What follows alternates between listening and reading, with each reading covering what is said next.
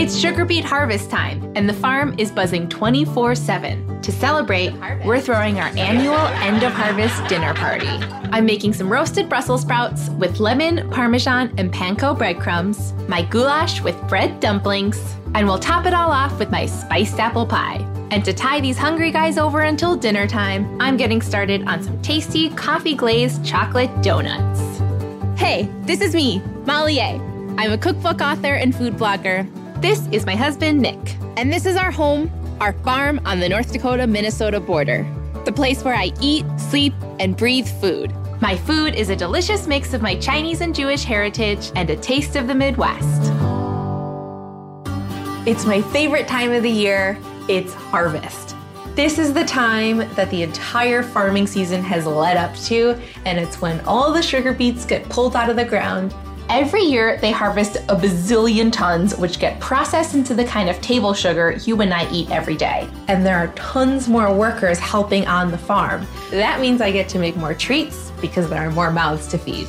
Today, I'm making some chocolate donuts that are gonna be infused with coffee and sprinkled with toasted hazelnuts. I'm gonna be making baked donuts instead of fried donuts. I love the texture, and I find that baked donuts are much easier to make rather than heating up a huge vat of oil.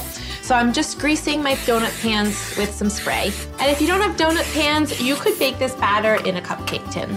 I have my dry ingredients here, and in my big bowl, I'm gonna add a cup of sugar, a cup and a half of all-purpose flour, half a cup of unsweetened cocoa powder, 3/4 of a teaspoon of salt.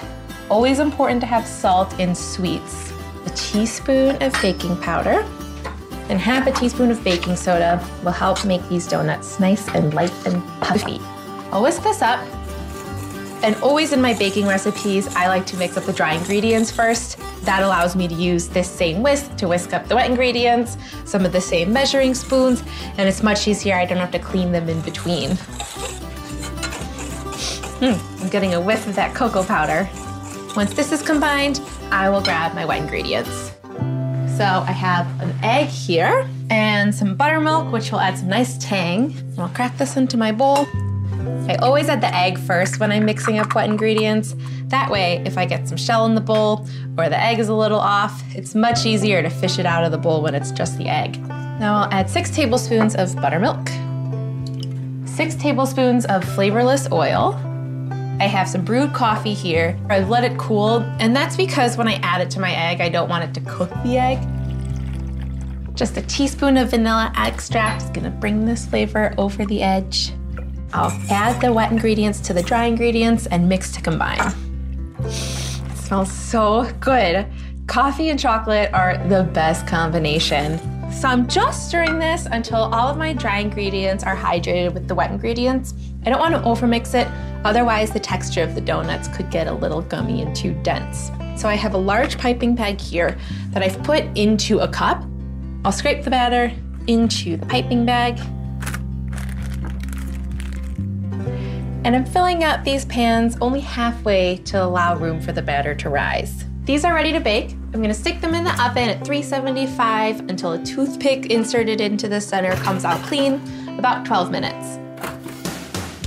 Every donut needs a glaze. So these are gonna use a simple powdered sugar and milk glaze, but I'm gonna add an extra little caffeine hit with some more coffee. I'll grab a cup and a half of powdered sugar, and I'm gonna add a tablespoon of buttermilk. Whole milk is also fine. I'm gonna add 2 tablespoons of coffee. I'm gonna mix this until it's very smooth, and I'm going for the consistency of a thicker glue. I want something that's going to be thick enough to stay on and hold my toppings on, and I don't want it to be too thin that it's all gonna fall off. All right, let me give this a taste. That's good because the bitterness from the coffee balances out the sweetness of the powdered sugar. That's gonna go great on my donuts. Speaking of which, I'm gonna check on them. It smells so good. Who eats fried donuts when the baked ones look this good? Okay, it's time for the best part, the decorating. I've got my glaze here, my donuts are fully cooled, and then I'm gonna top them with some toasted hazelnuts. I've got my sprinkles on standby because duh. And all I'm gonna do is dip my donuts into the glaze. I'll have them go about halfway and let any excess drip off. Once I've dipped it into the glaze, I'm gonna dip it into the nuts and roll it around and get them evenly coated. These nuts are gonna add such an awesome crunch. I mean, the donuts are really moist and soft, and so having the textural excitement of the hazelnuts is gonna be awesome. And look at how beautifully they stick. And they're not done until they get some sprinkles. Ha, that's beautiful. These chocolate coffee donuts look so great. The farmers are gonna love them. For a side dish, I am making my roasted Brussels sprouts with lemon, Parmesan, and panko breadcrumbs. I love Brussels sprouts, but the thing is they have to be really crispy. I have my pan heating up, and I'm gonna get a layer of oil in here. I'll get my Brussels sprouts in here. I'm placing them face down in my pan. I can hear that sizzle. So this is essentially a two-step method. I use it all the time. And the first step is to brown them up on the stove. And then the second step, you stick them in the oven and that cooks them through in the center. This is gonna give them a little bit of sweetness, caramelizing them on the outside. It's gonna help make them so good. I like going by sound with these. When the sizzle is really loud, I can usually tell that these are getting close to finished. And look at that, that's gorgeous. That's a good one. These Brussels sprouts are perfectly browned. I'm gonna add some salt and then stick them in the oven. Look at these gorgeous colors. I'm gonna roast them at 375 for about 10 minutes until they're tender throughout. These are looking beautiful. So I have some fresh cracked pepper,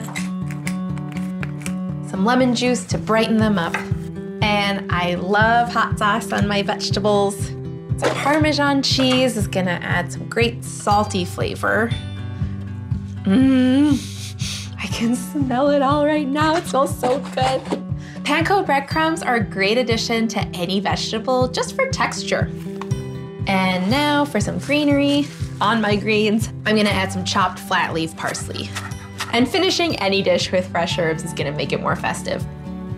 They're looking beautiful. I'm gonna taste these. They're crisp and caramelized on the outside. I could eat this whole bowl. This is a perfect side dish. My Brussels sprouts are done, and I am getting going on the dessert. I am making my spiced apple pie, which is the quintessential fall dessert. These are Gala apples. Any apple that's not too sweet and that's very sturdy is great in an apple pie. I'm gonna put all of these apples into a bowl and toss them with some lemon juice, which is going to slow down their browning process. It also adds like a nice acidic flavor. I'm going to add some brown sugar, which will add really nice sweetness to the pie, and it's also gonna kind of get caramelly in the oven, and caramel apples are the best.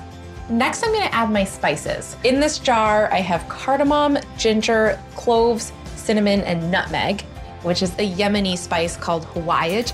And I like a little bit more cinnamon in this pie, so I'm just gonna add even more cinnamon to this mixture. Next, I'm gonna add some cornstarch, which will thicken up the innards of the pie. No soggy pies in this house. I'll season it with some salt and vanilla extract. And now one of my secret weapons with this recipe is boiled cider. And this will really send this flavor over the edge. Okay, all of my filling ingredients are in this bowl. I'm gonna mix it all together so it's nice and combined. It smells so great. I'm gonna let it sit for about an hour or two to let some of those juices come out and those apples will soften slightly. I'm gonna make the pie crust, which is simply 2 cups of flour, 1 tablespoon of sugar, half a teaspoon of salt, and butter combined to form a dough. For an extra flaky crust, I add a drizzle of cold cider vinegar into some water. Then I bring it all together. This looks so good. I can still see little chunks of butter. I divide the dough in half, one for the bottom and the other for the lattice top. I'll grab my rolling pin. It's a little arm workout. I am earning my pie. I just rotate about a quarter turn every few rolls so that it rolls out into a nice even circle. Beautiful. So I'm just gently pressing the dough up against the edges. Okay, this looks perfect. My filling has been resting. It's smelling amazing. I'll spoon the apples into the pie crust. It's gonna seem like a lot of apples, but they are going to cook down in the oven. There are all these gorgeous juices in the bottom of the bowl, so I'm going to pour this over the apples. It seems like a lot, but the cornstarch I added earlier will help thicken it up. I'll take the remaining pie dough and cut it into strips to make the lattice top. It'll give it that classic crisscross look. The first half of the strips are all going one direction, and now I'm going to lay down my vertical strips. I'm gonna sort of weave them over, under, over, under. The easiest way to do that is to just peel back every other strip, weaving in and out. And then I'm gonna use my kitchen scissors to trim off excess parts of the crust, allowing about a 1-inch border. It's serious business. Next, I'm gonna fold that overhang over onto itself to make a nice thick crust. You are cute. To finish this off, I whip up a quick egg wash and brush it all over the top. Then sprinkle on some sugar and a few pinches of flaky salt because I love some salty with my sweet. And this is going to bake at 400 degrees for about 45 minutes until it's golden brown on top. Harvest is almost over and this pie is smelling ready.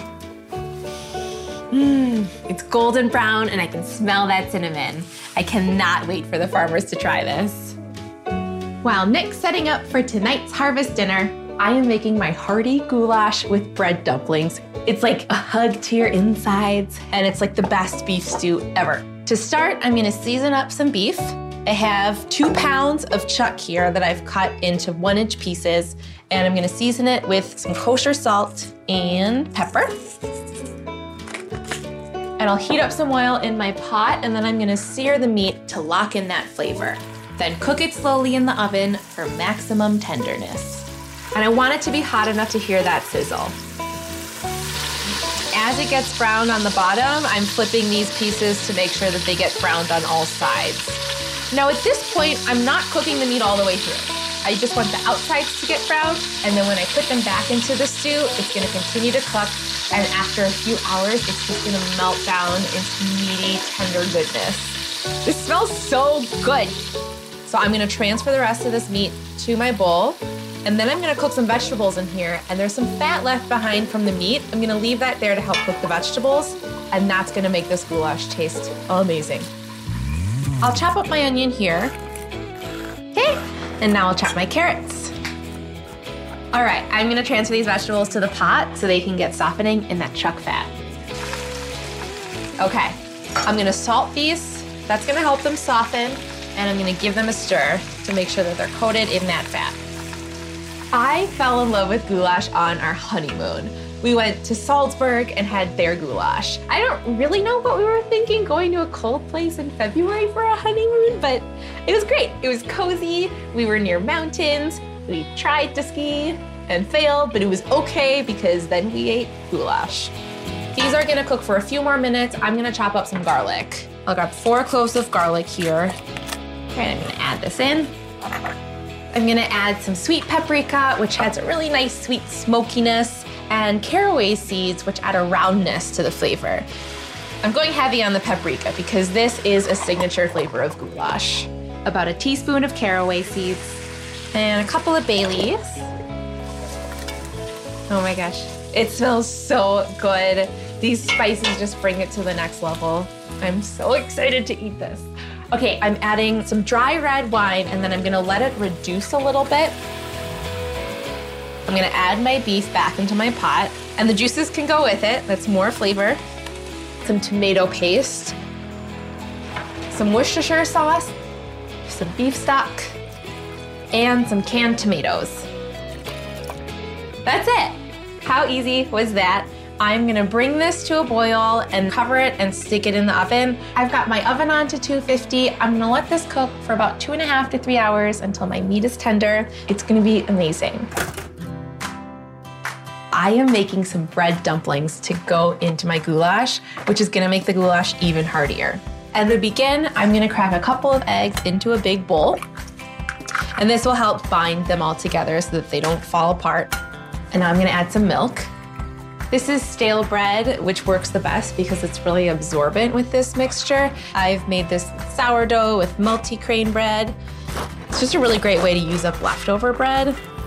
I'm cutting up this bread into 1/2-inch pieces. Bread looks great. I'm gonna add it to my milk mixture.